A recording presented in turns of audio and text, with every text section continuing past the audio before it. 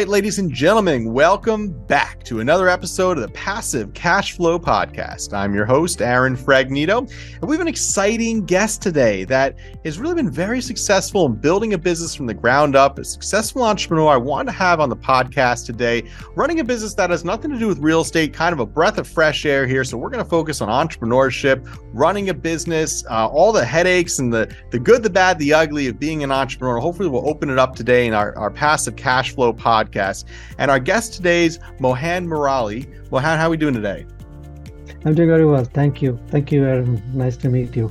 Excellent. Excellent. Yeah, I really enjoyed meeting you the other day at the Entrepreneurship Club. So I met Mohan here at a very exclusive group, really, really cool group. If you can, check it out. It's for entrepreneurs, the E&O Club. We'll talk a little bit about that briefly. It's a really cool group, very invite only, but really exciting place and a great place to meet you as well. I was inspired by your story and by your success as well as an entrepreneur. And, what I like about these entrepreneurship groups is also, we're not afraid to talk about the challenges, right? We're not just trying to sell each other a service or a good. We're really talking about our challenges there and how we developed a company. But I really enjoyed your story. And can you tell the viewers here a little about yourself and how you got started in business? Wonderful. Yeah, actually, I got an opportunity, a phone call, as the proverbial phone call that they talk about, on 16th of September 2001 from the organization called SWIFT, which is the Worldwide Financial Transfers Network. They said, hey, we understand you know something about SWIFT, and we would like you to come and set up what we call as the SWIFT Service Bureau. So I said, okay. And we started cracking on that. There were banks that had lost their connections to the SWIFT network because of the collapse, that they were all situated on the two World Trade Centers. So they needed a means for connecting their financial networks back. And they realized that in the Northern America, whether it's Mexico or USA or Canada, there was no SWIFT Service Bureau that could seamlessly take these banks' connections and plug them in and keep their financial traffic flowing. So that is where the need for building a SWIFT Service Bureau came up. And we said, okay, we'll build it. With the knowledge of the people who came to support me, the people who were already working with me in my previous organization, we decided to go ahead and build this. And that is how Acceltree was formed a year later. We started the job on 16th of September 2001. But in June of 2002, we actually had formally established this company. So we are about 22 years now in running this June. At People's Capital Group, we help you invest in real estate. Build your wealth by owning professionally managed apartment buildings in the northern New Jersey market. We want to show you how owning real estate is attainable, even for the busy professionals that don't have the time or experience investing in real estate. Now, we only work with select people who are serious about building wealth. So find out if you qualify at peoplescapitalgroup.com.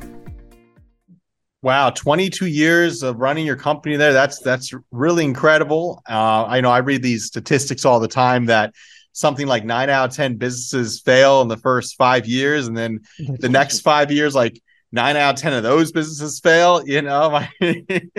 My business partner and I were like, whoa, we're at year 10. So I guess we're the top 5%, we're doing something right. So as per one of the EO things is the top 1% that survived 20 years. Wow. Top 1% of new businesses that start up survive 20 years, which is a very, very small number. Yes, it is. Absolutely. So what gave you the idea to start a business like this? I realized that there was a need in the market. There was opportunity, and I had the right set of people surrounding me at the time who knew the technology, who knew the industry, and who came from SWIFT. So with the combination of the right people in the right place and the right opportunity, we just said, let's go for it. The challenge was to find investors who would believe, because we were talking of 2001, 2002, and that was a market in recession, just like this market that people are expecting.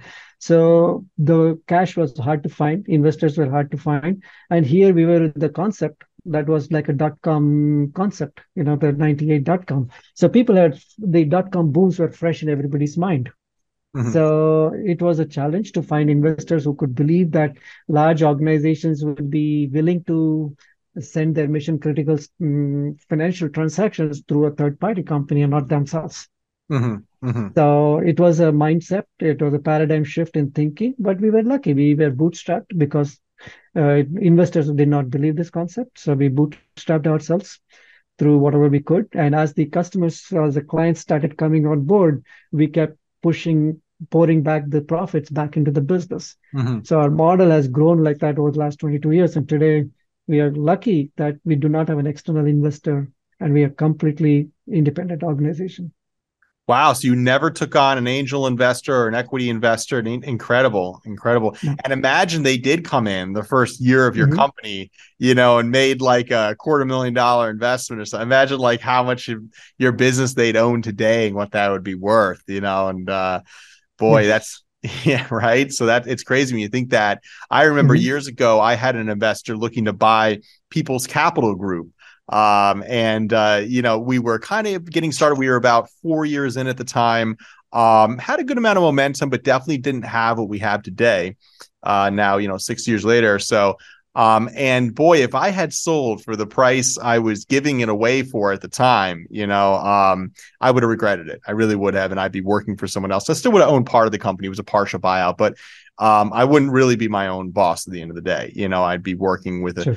much stricter partnership. And now with Seth and I, we own the company 50-50. So we're able to run the business as we see fit, and done a pretty good job. But yeah, I mean, that's always a challenge of an entrepreneur. You think, oh, I could go with this investor, not really have to worry about money anymore, have some flush accounts, be able to do the type of growth I'm trying to do, maybe get there faster or easier. But then in the big picture, it seems so nice at the moment. It's like, thank God I have this investor. Thank God I have this option. But then, as it didn't pan out or it didn't work out, Mhm. and the fine print kind of got in the way of everything, I'm really glad it did, because if I had sold back then and given up equity in our company when we were getting started, it would have been a very, short-sighted strategy. Yep. So yeah, that's impressive. The But wow, good so yeah, go ahead. the good thing for me was that, sorry, didn't mean to interrupt you. Nobody believed in it, so nobody was very eager to come and take a part of it, which was good.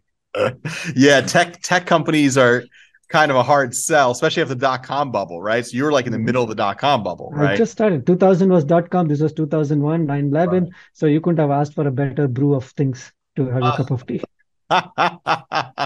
Well, listen, if you didn't have the dot-com bubble, you probably would have got a bunch of capital. You'd own like a Yes. fraction of your company, and who knows where you'd be. Mhm. Then you have to service those investors, right? So who knows where you'd be, right? So, I think we are in a good spot today. oh, We're in a good position. absolutely, absolutely. That's interesting. So, okay, so now, so you work with a number of different companies to help them run the payments, or what exactly does your company do, to understand your service there? To put it very simply, we are like the UPS Hmm. for the financial messaging. Hmm. We take the financial messages that are created from the internal systems, be it a payroll file, be it a procurement file, be it any other payment file, ACH file, it doesn't matter. As long as it's a financial instruction, trade finance, securities trading, commodities trading, whatever be the financial messaging content of it, we take it from point A to point B across different systems, across different networks, and deliver it in the way it is supposed to be delivered to the recipient and provide complete visibility to it. So today, for example, our clients move about $50 billion on a daily basis through our networks. And we have about $500,000, 500,000 transactions, or I would say 500,000 files moving, maybe millions of transactions through them on a daily basis. Wow, So we are we just a UPS for financial messaging. 500,000 transactions a day. That's Yeah, yeah, it's wow. more than 500,000 transactions a day. Oh my gosh, that's crazy. So, uh, and so it's a volume based business. So you get like a Yes. fraction of a cent for each something like that, or no? I wish, I really wish we did that, because if I'm doing that a fraction of a cent for $50 billion, then that we'd be in a different sphere all over. I'll be listed somewhere there. You wouldn't be on the Pastor Cashflow podcast. You'd be on an island somewhere with your feet up, right?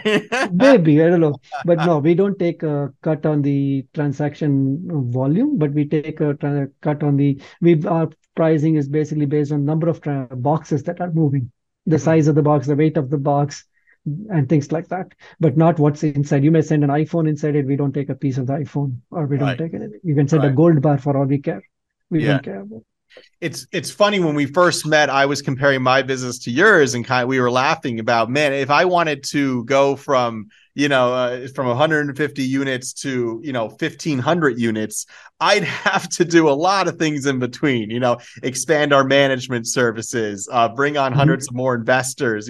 Team up with family office, different things, find great deals, right? So there's so many moving pieces, and over time, yes, we could accomplish that maybe over the next 5 or 10, 15 years.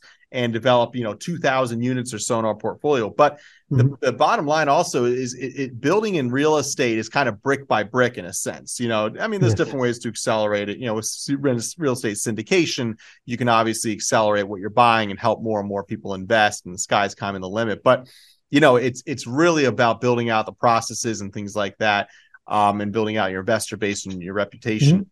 With a tech company, once you have that platform in place, right? Once you have that system, if you set it up properly to handle that amount of traffic, essentially, I know the grass still is green on the other side. You like click a button and it goes, right? You just count the money coming into your bank account. Is that how a tech company works? Yeah, the scalability factors vary compared to a brick and mortar. Yes, you can for a very small incremental change in resources, for example, you can process a significantly larger volume of traffic in our systems. And also the way our systems are structured, the way our processes are structured, we don't need a huge army to manage these volumes. Right. As we add more clients, there is enough scalability or enough resiliency or elasticity within our teams to handle those additional businesses. And then as our client base increases, we keep ramping up the teams. Right. So as of today, we are literally hiring almost 6 people in the last 5 days. So it's been in the last 5 days. So there is a need for people in the company as the business is growing, but at the same time, it is not directly proportionate to the growth in the traffic volumes. Right. We can have a significant traffic volume growth with very, very minimal people growth. Wow. And so how many employees roughly do you have in total now? I think we are about 60 as on date. Okay. Around the world. Wow. Oh, around the world. All right. So a lot of your employees are able to work from home, or you have different offices around the world? We are a hybrid company. We have a few offices, 4 offices around the world, and everybody else is working from their homes. Okay. All right. Very good. Very good. Where's your U.S. office located here? We are here headquartered in East Brunswick, New Jersey. Sure. Yeah, we're not too far from you. We're over here in Somerville, New Jersey. Yes, that's right.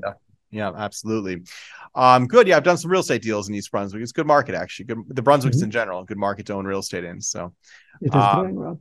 Yeah, absolutely. Sounds like it's going well. So that's really interesting. So let's break into kind of more the entrepreneurial side of the conversation, and just, try to put yourself in people's shoes, kind of, getting started. It's a very daunting word, entrepreneurship. It's got its attractiveness, right? The media makes it sound like it's all fun and games. You see entrepreneurs driving around in Ferraris and private jets and, living in big houses. But there's a reality behind entrepreneurship that it's not as glorious as sometimes people selling you a book or CD about entrepreneurship make it seem. And what are some things you really learned getting started? Just maybe some, good tips of the trade, getting started, building a business, or even building your business to the next level now. Some kind of like concrete rules you try to follow in building your business. What do you think those might be? I know it's a tough question. There are lots of lessons I learned building this. The one single thing is that you have to have a single-minded focus on what you want to do. Because as we are building, as we are growing through, as the challenges come in, your mind is forced to like, okay, let's take this opportunity. Maybe this will be better. Maybe that will be better. And, these are these side roads that can come as you're going on your main road. You have to say, no, I don't want to take the side roads. I need to keep going on the side road. And another thing is you need to, that's what I need. I learned is that I didn't want to have an option saying, you know what, if this business fails, I'll go and take a job. Then you have a safety net called a job. So you're not giving 100% to the business. Yeah. So coming from a employed, salaried position for almost 20 years, and then coming into this to start this, I had to say that, no, I don't have a choice of going and working. I need to make this a success. Yeah. So there's no choice. So that kind of a single-minded focus, and it took us about 2 years from the day we started before we landed our first client. So to be Wow. perseverant through the whole 2 years and look at every opportunity and say, okay, next opportunity, next opportunity. Every no was the next opportunity for me. So we Right. went through about 365 potential conversations before we landed our first client. Wow. That's a hard sell to That's a hard sell. Yeah.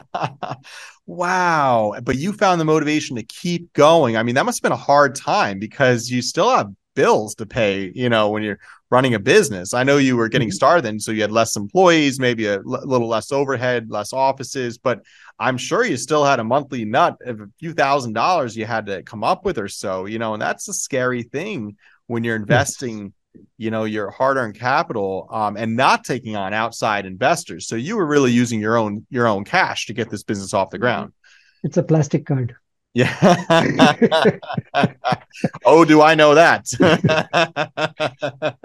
Got a few of those. Yeah, yeah, yep. Same here. Credit is the lifeblood of a startup company. Absolutely. Mhm. And I remember I went out and got business credit when we got started. I signed up for some of these business credit guru guys, and they're pretty helpful. In fact, I'll name drop here. I signed up with Joe Lawrence, good guy, good businessman, definitely knows his credit very well. If you're looking for business credit, check him out, Joe Lawrence. Mhm. So that Okay. was a guy I signed up with, boy, probably 12 years ago or something, at this point, 11 years ago. And got like a $50,000 credit card, a few different credit cards, was able to Mhm. do some marketing, put our marketing dollars on that, get some deals coming in the door, start moving some real estate on the investment side. And so yeah, that allowed us to get started and get our first marketing materials out there and get our first deals done. Mhm. But yeah, it's incredible tool. But boy, make sure you pay that credit card back on time. You're in trouble, right? Yeah, we did that.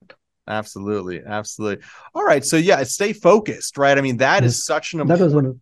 yeah, Mhm. that is so important because I feel like these days we're so distracted, with social media and different platforms and so much different things. I mean, even this podcast, for example, I have a new piece of content every single week, new guests, new topics. It's really incredible how much content I just make here at People's Capital Group, the Passive Cash Flow podcast, and how many people listen to it and download it and enjoy it. It actually kind of blows my mind.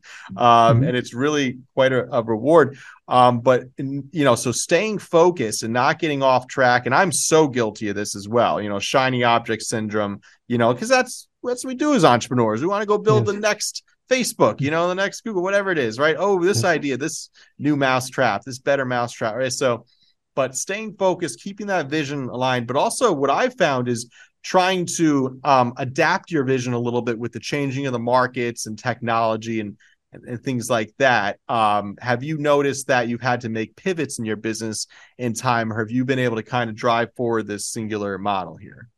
Oh, yes. We being nimble and being able to pivot in the right direction is very important. There's a lesson I learned called you shoot bullets first, find the target, and then shoot the cannon.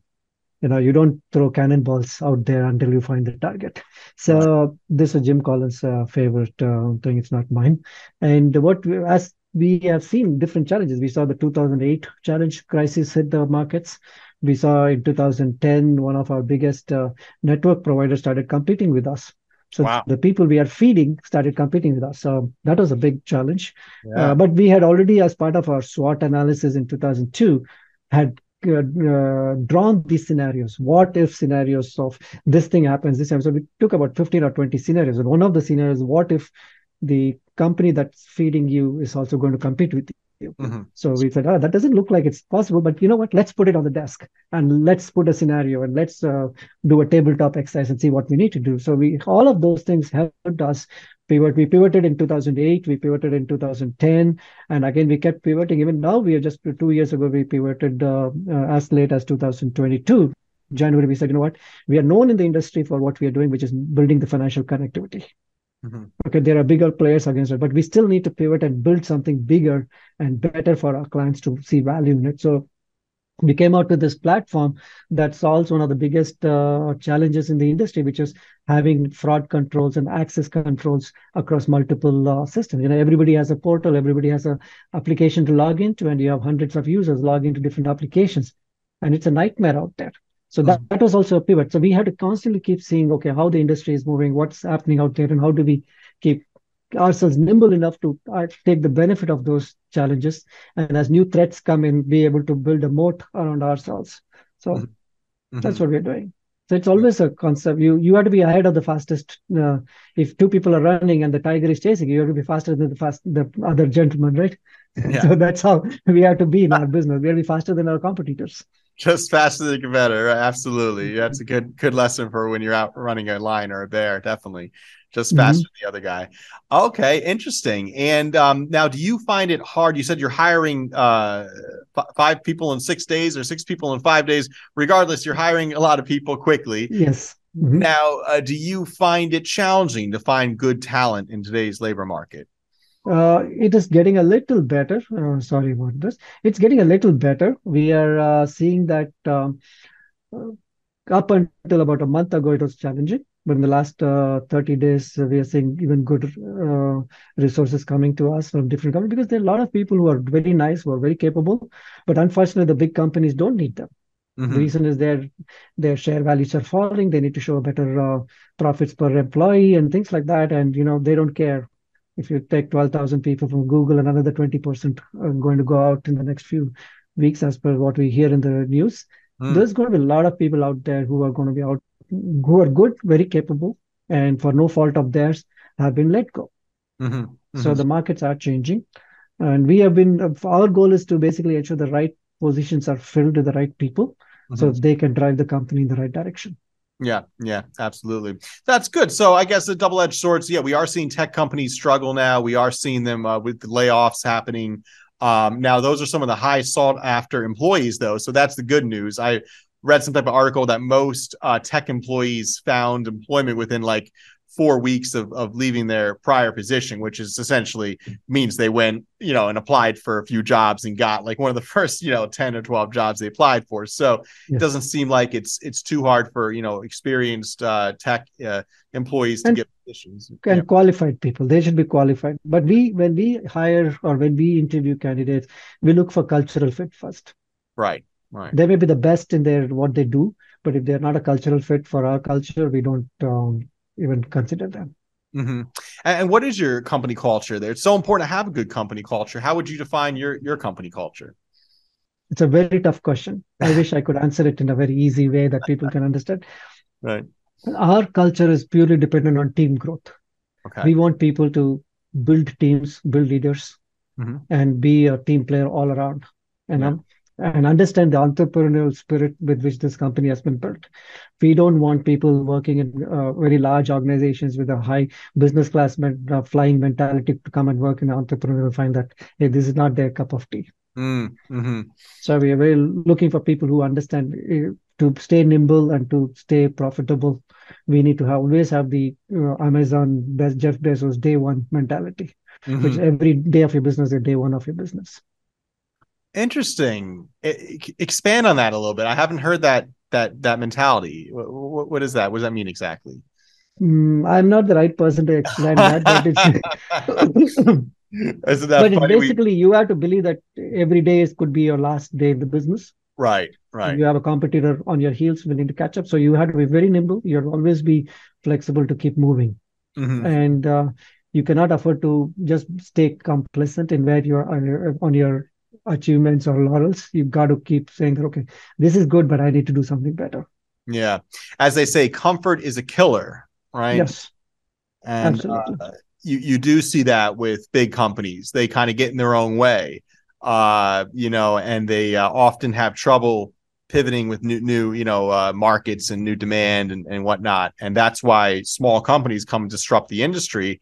And Mhm. sometimes the big guys are chasing behind. Now they have the means to often buy those small companies out, which ultimately, could be perhaps a good option down the road for, a company like yours. So that's interesting. And okay, yeah, I like that attitude. I like that mentality. Obviously, worked for Jeff Bezos there, developed a very strong company. So, Mhm. I think they're finally profitable, right? Amazon. It took a few years, but they're finally probably making some big money there. That's good. That's good. All right, excellent. Now, as far as just overall, exiting a business too, right? So people think, oh my gosh, what's the retirement strategy? Do you feel like your company is something that ultimately could be handed down to your heirs at some point, or is it something that perhaps down the road there'll be an exit for yourself, selling it to a larger tech company or something like that, or if you, Obviously, the heirs are not the kind of people who would possibly, my kids have their own dreams, Mhm, and I don't want to saddle them with what we do. mhm, We've given them a good opportunity to do what they like to do. mhm, As far as we are concerned, I think we are always looking for partners to come on board. But it's not easy to have another person in your bedroom mhm. because once, as you rightly said, started at the beginning of the conversation, bringing an investor means a lot. So we are talking to a lot of people, but who is the right partner depends on how they see our vision, how they align with it, and see the independence of what we have built and take that forward rather than killing what we have built and try to rebuild it elsewhere. Yeah. So there are a lot of things that we're looking for in a partner, including their ability to grow our company bigger, being able to expand into different markets where we are very highly US and South America focused. We want to expand into the Asian markets, into the European markets. So we're looking at partners who can bring us that kind of a reach, the Mhm. networks, and of course the capital Yeah, for the growth. absolutely. Absolutely. Okay. And as far as your vision, your 5-year vision for your company, roughly, wrapping up here, what would you say your vision is over the next 5 years for your company? Uh, we want to be listed as one of the best company among the best companies to work for. You Mhm, know, there is mm, the Fortune, the Inc. magazine, the Newsweek, all of them have their own ratings of the best companies to work for, mhm. and we want to be listed in each one of them as consistently as one of the best companies to work for, That's which awesome. means our people are happy, our clients are happy, and we as stakeholders, our shareholders are happy. Right, right. Very, very, very good goal. Very good goal. Now, are you looking to connect with anyone as far as, I know you're hiring. Is there like a website you want to put out there or anything like that? Or do you want to connect with people in any way? Absolutely, we are looking. The New Jersey market is very strong in the healthcare sector, Mhm, and I would love to, you know, get our inroads into that market because all our clients are in different sectors. But healthcare, we don't have except for one company in Long Island. So we're trying to see how we can get introductions at the treasurer levels and things like that, or that kind of titles to see what we can do. There are a lot of banks in New York who have been talking to us. So reaching out to the operations, the CEOs of these banks is something that we are really looking to. Interesting. And if someone has connections to that space, how could they contact you? Website or an email or something like The best way is to, yes, website, all the emails are there, all our profiles are there. And my email is my first name dot last name at axeltrees.com. that? Mhm. So it's very easy to get contact with me. Sure. And my emails are in Google. A lot of salespeople do reach out to me and keep sending me a lot of emails that I don't need to read. So obviously, my information is out there in the public domain. Sure, But of website is course. the best. Website is the best way to reach us. Okay. And what's your website? Axeltrees.com, AXLETREES.com. Okay, axletrees.com. Okay, excellent. We'll put that in the show notes. Excellent, excellent. Well, thank you so much, Mohan, for coming on. I really enjoyed what we were talking about here today. And, you really inspired me when we were talking the other week as well. And, it's really incredible what you've done here with this company. And I think your goal there being one of the best places to work for and getting those awards in the future. I can see that happening. You have the passion for that. You care about your employees and you care about your business. It's not just a number on a screen or a paycheck, so I see that in you. And that's one of the reasons I like to join these entrepreneurship groups and whatnot, because those are the types of people Mhm. you meet. And Yes. now I know the E&O group is kind of invite only, but if you are an entrepreneur and you are looking to meet like-minded fellows, I know there's restrictions. Your business has to be a certain size, I think $1 million in gross revenue annually, so not too crazy, but um, Mhm. that's a good group. Now, how long have you been a member of the E&O organization there? The EO organization or entrepreneurs organization, I part of the New Jersey chapter. I Mhm. joined them in 2021 March. So this year I'll finish 2 years with them. Okay, great, great, great. Yeah, and that's been a good place to meet other people. So yeah, to our listeners, Mhm. check that out as well. I think if you just Google entrepreneur, what is it? EO, EO. EO.org. Yeah, EO.org. EONetwork.org. Yes. Okay, cool.